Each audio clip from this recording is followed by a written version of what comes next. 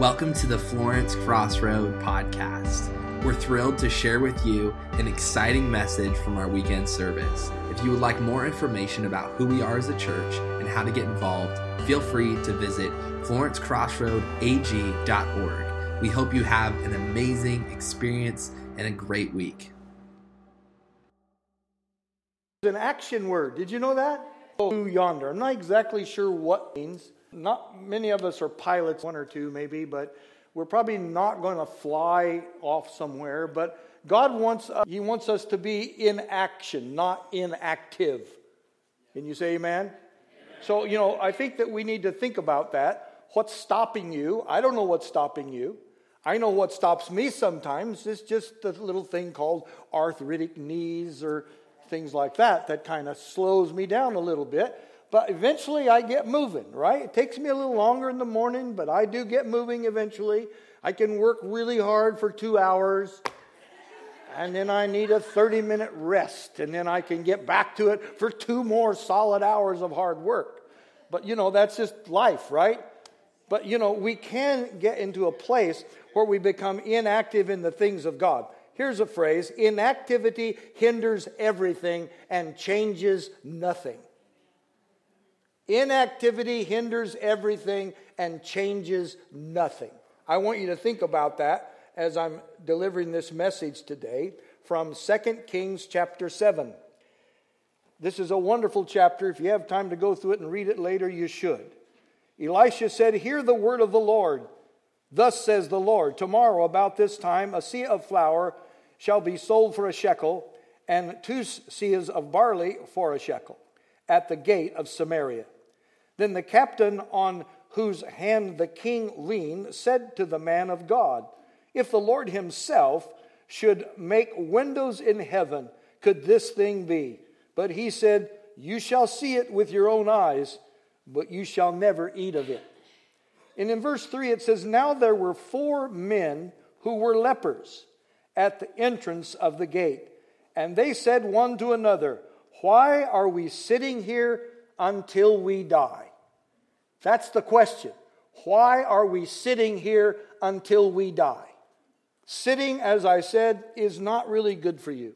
And the purpose that we're preaching these series of messages for is to challenge the church to pursue God and do whatever it takes to move His kingdom forward. That's why we do this. We want God's kingdom to be moved forward. One thing that hinders our progress, actually it does more than hinder our progress, inactivity stops us cold. Can't do anything when you're sitting on your backside. Well, you can do some things, but you know what I'm saying. You can't be very productive, you can't go very far, you can't really accomplish a whole lot by just sitting around. But we do that a lot. From the physical side of things, our article I recently read said these things: "There is now broad agreement among clinicians, exercise scientists, and public health experts that moderate to vigorous intensity physical activity has a key preventive role in cardiovascular disease, type 2 diabetes, obesity, and some cancers." The fact is, we sit too much. Running magazine, Runner's World, there's no running away from it. The more we sit, the poorer our health, and the earlier we may die, no matter how fit we are. That's kind of scary, isn't it? I mean, it's so bad that they say sitting is the modern day smoking. It can do more harm, as much harm to your health as smoking 5 packs a day. That's scary. I think about that when I sit in front of the computer. I think about that. I got to get up and I got to get moving. You always feel better when you get moving. If I get up and do my exercises in the morning and walk my 1.5 miles, I feel great all day. If I don't do it, I feel like crap all day. Excuse my language. You understand what I'm saying, all right? You just feel better when you're active. When you're inactive, you just get dull and everything just doesn't go so well. But, in our world, spiritually speaking today, we are faced with a famine. There's a famine of God's Word, A famine of love, a famine of grace, a famine of accepting people where they are. There's a famine in the land, and we're sieged. We're under siege by the power of the enemy. Satan wants to destroy us. The Christian name of people wants to be wiped off the face of the earth. Satan wants to destroy your faith. He wants to kill us and destroy us. That's what he's out to do. We are under siege. We got to do something. We've got to get up off our seat and move forward. Can I get an amen?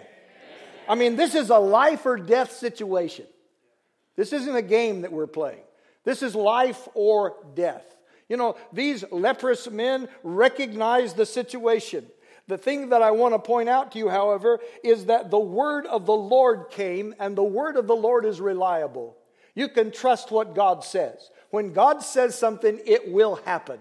You don't have to second guess it or think about it, grab a commentary and find out. If God says it, He'll do it. Is that simple? Is that too simple? I don't think so. I think God spoke a great word here through His prophet Elisha. Elisha spoke up and he said, this famine's going to end. This thing's going to stop. We're going to have an abundance, and we're going to be able to buy stuff cheap, and it's going to be good stuff, fine flour. We're going to be able to buy those things cheaply after this famine is over. And the king's armor bearer said, no way, Jose. This is not going to happen. Oh, sorry, Eddie. This is not going to happen. If God would open up the windows of heaven, maybe this could happen. And the prophet made a dire prediction to this man, looked him in the face, and he said, you'll see it, but you won't eat any of it. Think about that for a minute. I'll come back to that in a few minutes. So Elisha is a man of power, a man of faith, a man of God. He is an action guy. You know, if there was ever an action figure, it would be Elisha. He'd make a great action figure. Somebody ought to invent Elisha, the action figure, because Elisha is a man of action. He does stuff. He doesn't talk a lot, but he does some amazing things. But as he started out in his life, he came through this interesting experience with Elijah. Elijah was the prophet before Elisha. And Elijah said a lot of things and also did a lot of things. But one time he faced a life and death situation. He came against the prophets of Baal, and he destroyed 400 of them with the sword. This is one guy with a sword in his hand. Destroyed all these prophets of Baal, tore up their altars, called fire down from heaven, and it consumed the sacrifice that he had placed on the altar. This is a man of power, wouldn't you agree? He is a powerful guy with God, and he does great and wonderful things. Well, just after that happened, Jezebel, who was the queen, who was a very nasty woman, not a very kind person, not a very loving person. She was an enemy of the things of God, actually. Anybody ever met a Jezebel? I mean, if you really meet one of those gals, you're going to run. You are not going to stay. You're going to run away. That's exactly what he did. He became afraid for his life because she said, I'm going to kill you, Elijah. I'm going to destroy your life. Just like you killed my prophets, I'm going to kill you. And so Elijah runs away out into the desert, sits under a juniper tree and says, Lord, take me. I'm ready to die. You know, there are some prayers you hope God doesn't answer. I don't know if you've ever prayed that kind of prayer or not, but be careful if you ask God to take your life, because that is a serious situation. He just might answer your prayer. Well, he didn't answer his prayer. I'm glad God doesn't answer all of our stupid prayers, because he knows what's best for us. Amen?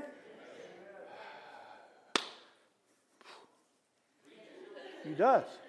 So anyway, he prays that he could die because he thinks he's all alone. He thinks nobody cares about the things of God but him.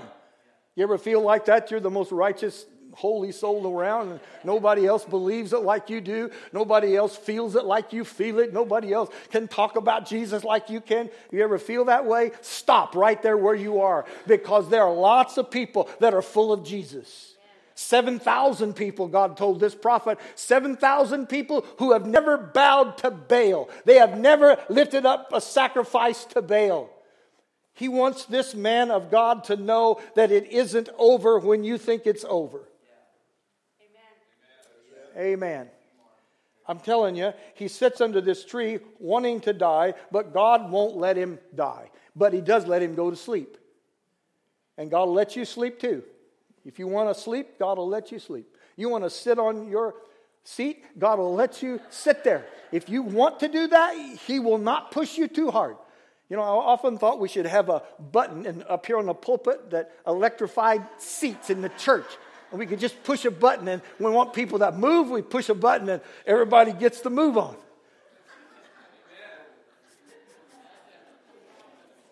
We're not going to do that. We're not going to do that. And so an angel comes while he's asleep. You know, that's what people do when they're depressed. He's depressed. Anybody ever been depressed? Sure. All of us have times of depression. And he's depressed because his life is up. He figures, this is it. It's all over for me. God, take me out of here. I'm all by myself. I've stood for you and nobody else will. Take my life. So he goes to sleep. I suppose he thought he'd die in his sleep. That's a wonderful way to die, I would think. To die in your sleep. You know, if I have to die, I wouldn't mind dying in my sleep. Really, honestly. But he doesn't die. An angel comes and smacks him on the side. Wake up! He feeds him. And he goes back to sleep. Touches him again. Wake up! Get up!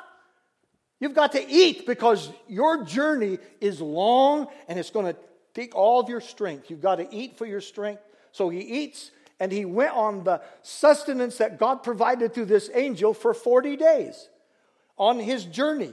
Probably still feeling pretty down and pretty depressed. Maybe his belly is full, but his heart is sinking within him. He doesn't know what the future holds, so he winds up in this cave.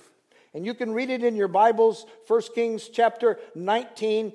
1 Kings chapter 19, there's a lot of things in that chapter. I'm not going to go through it verse by verse. But God shows up for this man. God shows up and he comes in the form of a great earthquake and a great wind. And he stands in the door. A fire comes through and all of this stuff goes on. But God isn't in the wind. He's not in the earthquake. He's not in the fire. And when Elijah walks out to the door of this cave, he hears this still small voice. The voice of reassurance. The voice that says you've got some kings to anoint. The voice that says you've got a prophet that's going to take your place and you've got to get this thing done. So get off your seat and move out of here. Get up and get going. That's what God's saying. Get up and get going. He's saying that to you and he's saying that to me. The kingdom of God is here for us to enjoy and participate in. We just need to get off our seats and get moving forward. Somebody say amen. Amen. This is kind of a long story about Elijah and Elisha, but it's important to know how that Elisha is called to be the prophet. He's called because they take this trip and they go to Bethel and they go to Jericho and they go to Jordan and they cross the river Jordan because Elijah takes his cloak and he smites the river Jordan and it parts. And Elijah and Elisha walk across the river. 50 sons of the prophets standing there watching them walk across this river. They go away. They tried to tell Elisha that God's going to take Elijah out of here today. Elisha says, just be quiet and leave it the way it is. And he stayed with him and he followed him all the way across the river on the other side. Elijah wants to know, what do you want? I mean, give me a break. I've tried to get you to stay back there, but you wouldn't. And here you are now. What do you want? He tells him exactly what he wants. 2 Kings 2:9, when they had crossed, Elijah said to Elisha, ask what I shall do for you before I am taken from you. And Elisha said, please, let there be a double portion of your spirit on me. That's all I want. I want a double touch from God. I want a double portion of the Holy Spirit. They say that he did twice as many miracles as Elijah did. He was a man full of power and the Holy Ghost. Yeah? He walks back to the river Jordan because Elijah's coat kind of floated down out of heaven when God took him up. Left, there he goes. His coat kind of floated down. Elisha grabs it, tears his clothes off his back, and puts Elijah's cloak on and walks up to the river Jordan. Takes it off, folds it up, looks at that water raging past him, smites the water, and he says, where is the God of Elijah? and the waters rolled back. Yeah. He didn't pray, where's Elijah? Elijah's gone. You know, some of us just want God to resurrect some great holy man of God so we can get going. I'm going to tell you what, Jesus Christ is the one that's going to get us going. Yeah, amen. And so we don't need another Elijah. We don't need another man to help us. We need God's help. Where is the Lord God of Elijah? That makes the water roll back.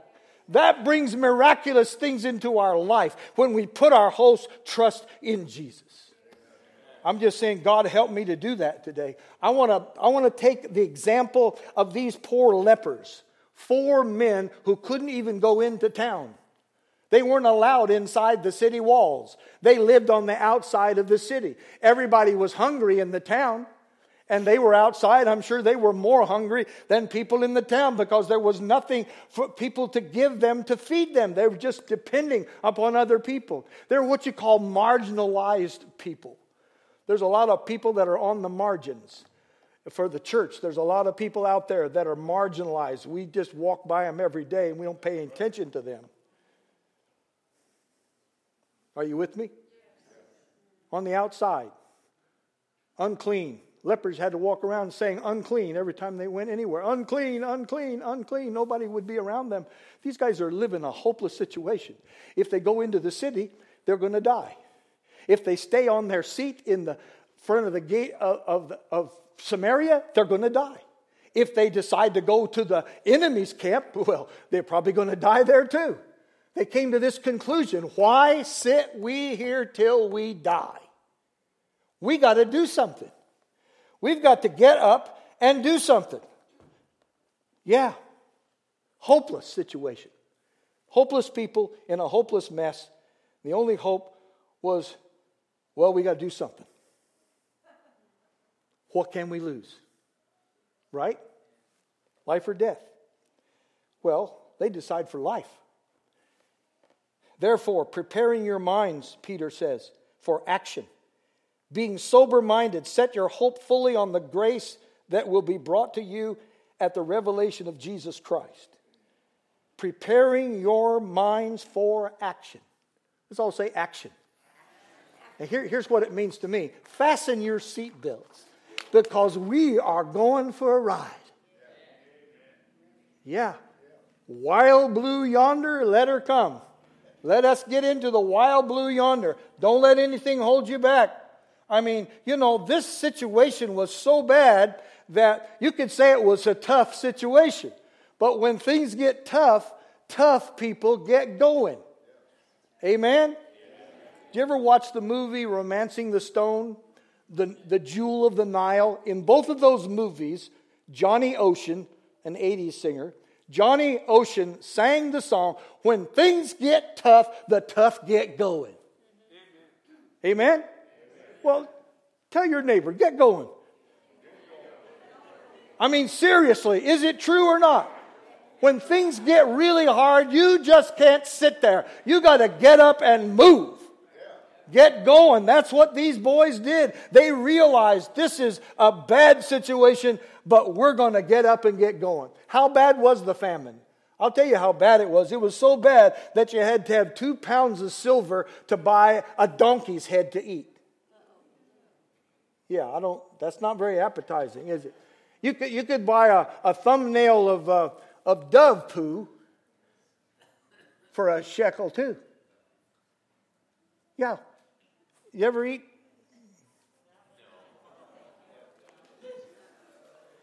Yeah, I mean, it was so bad that people were eating donkey's heads and quail poo. Only it got worse than that. One woman came to another woman and said, we're going to boil my son today and eat him, and we'll boil yours tomorrow and eat him. Well, they boiled the one boy and they ate him. And the woman decided, I'm not going to boil my son. we're not going to do this. And they called on the king for help. What are you going to do for us? Help us. This is a dire situation. There's a prophet, and I forget where it is, but prophesied that God's people would at some time sacrifice their own children and eat their bodies. Cannibalism was rife in Samaria. It could have been a disaster, and the king was full of mourning because of this. He said, there's no wine in the winepress. There's no grain in the grain elevators. This is hopeless. That was a bad situation, right? So what are you going to do? What are 4 lepers going to do about a siege and a famine when they are living in a hopeless life themselves? What are they going to do? Well, they did the simplest thing you can do. They got up off their seat and they took one step and they took another step and they kept going. And when they got to the edge of the Syrian camp, they discovered that there was nobody there. There were no horses. There were no chariots. There was no one. Their clothes were scattered all over. Their tents were full of supplies and food and everything. And they were living it up to the full. They were taking all of these spoils upon themselves. They went into that place when nobody else would do it. When the situation was complex, the Lord gave them a simple thing to do. Get up and go. Churchill said this, out of intense complexities, intense simplifications emerge. I would say it's a complex situation they're in. And the simple thing they did, they just got up and moved. Yeah, that happens. There's a lady sitting right over there. Right over there in that pink sweater, right there. Yeah. She did the same thing. Hopeless situation. Doctor crossed her off. You're not going to make it. When she walked into her doctor's office last time, he couldn't believe it. She said his eyes popped out into his hands. Because he said, I had written you off. But I want to tell you something. She got up and she did something. Amen. I'm just saying. I mean, you want a real life example? There it is, right there before you. She got up and she moved out because she had full faith in what the Lord was going to do. I tell you what we need to do this morning. We need to get to Jesus. We need to get to Jesus. No matter what stands in our way, we must get to Jesus. One time Peter was invited to come to Jesus. Jesus had let his disciples sail away in the ship, and he stayed on the shore until a storm rose in the sea, and Jesus came walking on the water. How many of you believe Jesus can walk on water? Amen? Jesus comes walking on the water, and they're full of fear because they think it's a ghost. And Peter said, if it's really you, Lord, leave it up to Peter, mouthy guy that he was. Leave it up to you, to him. And he says, Lord, if it is really you, ask me to come out there where you are. And Jesus said the simple thing, come on. Come on. So Peter gets out of the boat. I wouldn't have done that. I don't think I would have done that.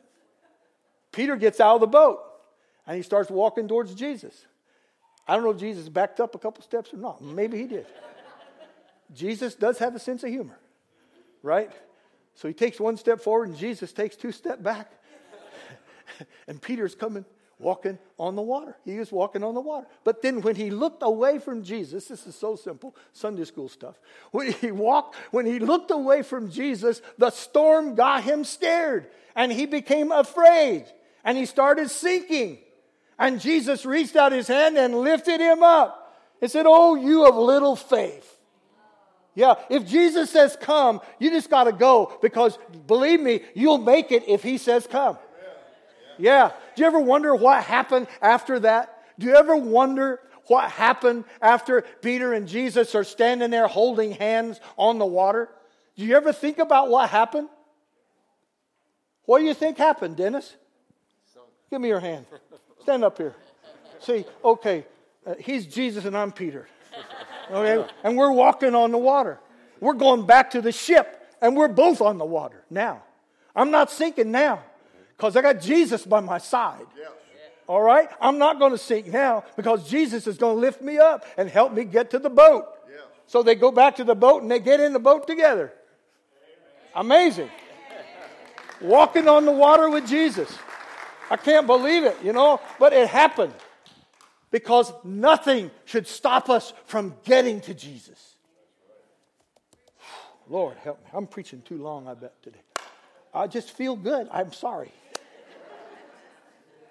But divine intervention, to say the least, is unconventional. Would you agree? Divine intervention is unconventional. 4 lepers taken one step at a time toward the Syrian camp, and the Syrians hear the army of Egypt coming. They hear chariots, they hear horses, and they run for their lives. God takes 4 useless, marginalized people and makes them sound like an army. And they go into that camp and it's empty. And they begin to enjoy the spoils. Here's the amazing thing about these guys. Is that you would have thought that they would have just enjoyed their moment of self-gratification.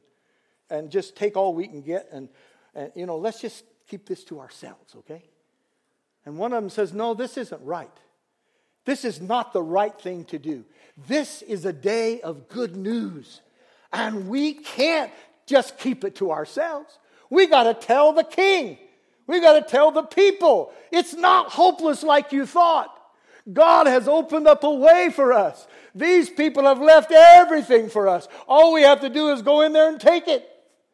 And the king did send his spies in there. They found out, yes, what these lepers were saying was the truth. There was no army. They were all gone. Everything was there for the taking. And so they began to realize God had made provision.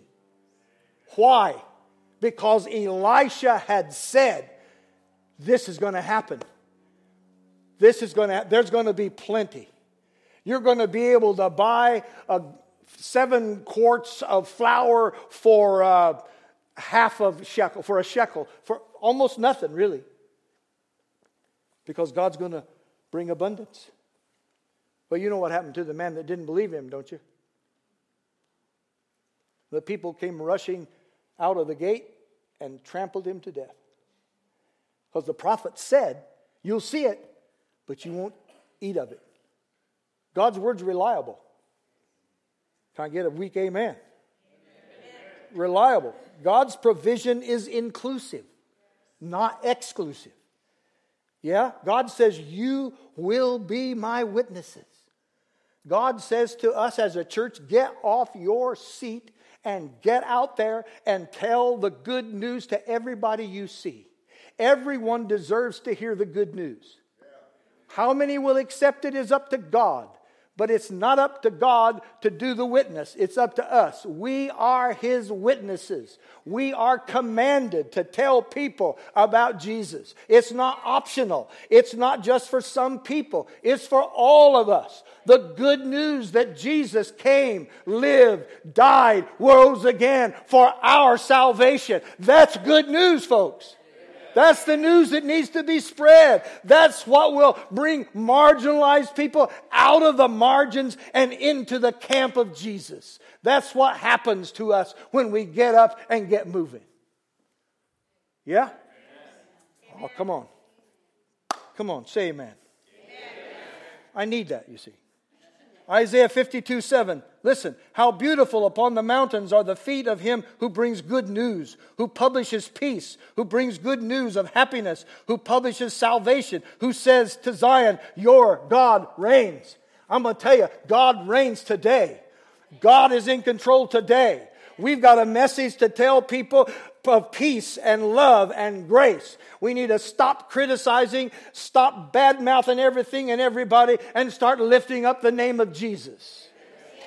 It's not up to us to fix the government. It's not up to us to fix the president. It's not up to us to fix anything. It's up to Him. He just wants us to take one step at a time and say, Jesus is the answer for the world today. Above Him, there's no other. Jesus is the way.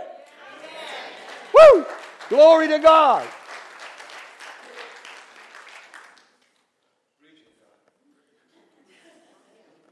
Jesus said this, the Spirit of the Lord is upon me, because He has anointed me to proclaim good news to the poor.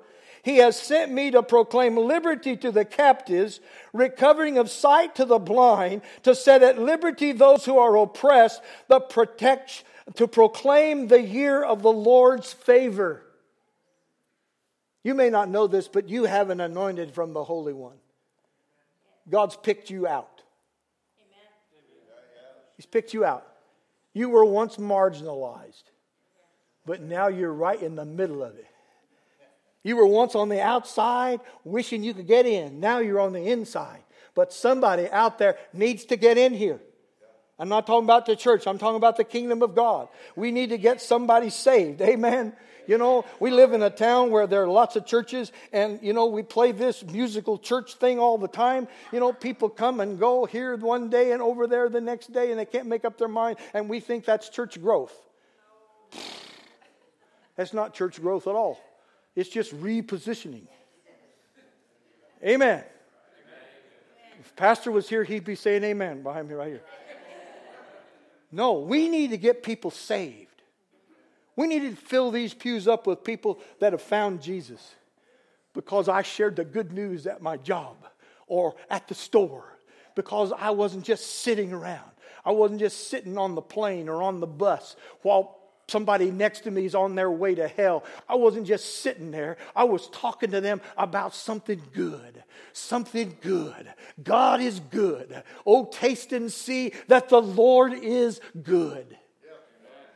Praise Jesus. Help us, Lord. I'm saying that. The question is, God's word reliable? Can you trust it? Yes, you can trust it. You can trust it.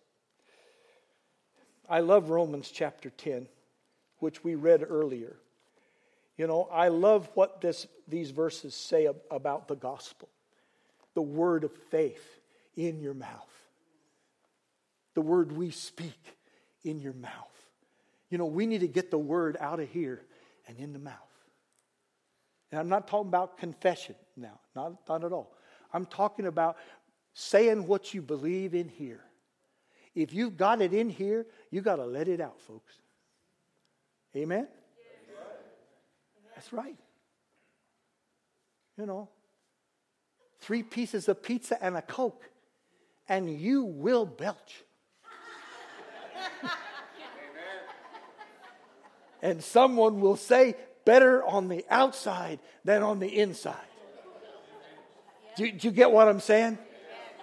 What we need to do is get so full of Jesus that it just comes out. We don't even have control over it. It's just like breathing. Here it comes. Jesus is alive.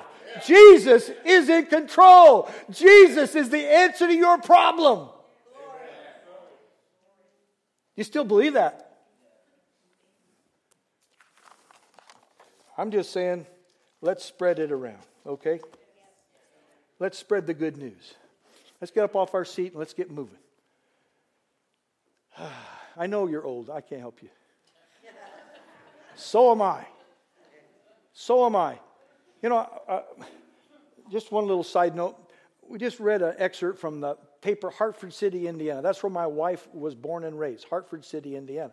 The Blackford Bruins is the basketball team there. They have lost 76 games out of the past 77 games. Right? They found a coach. He's 83 years old. 83 years old. And he has inspired them.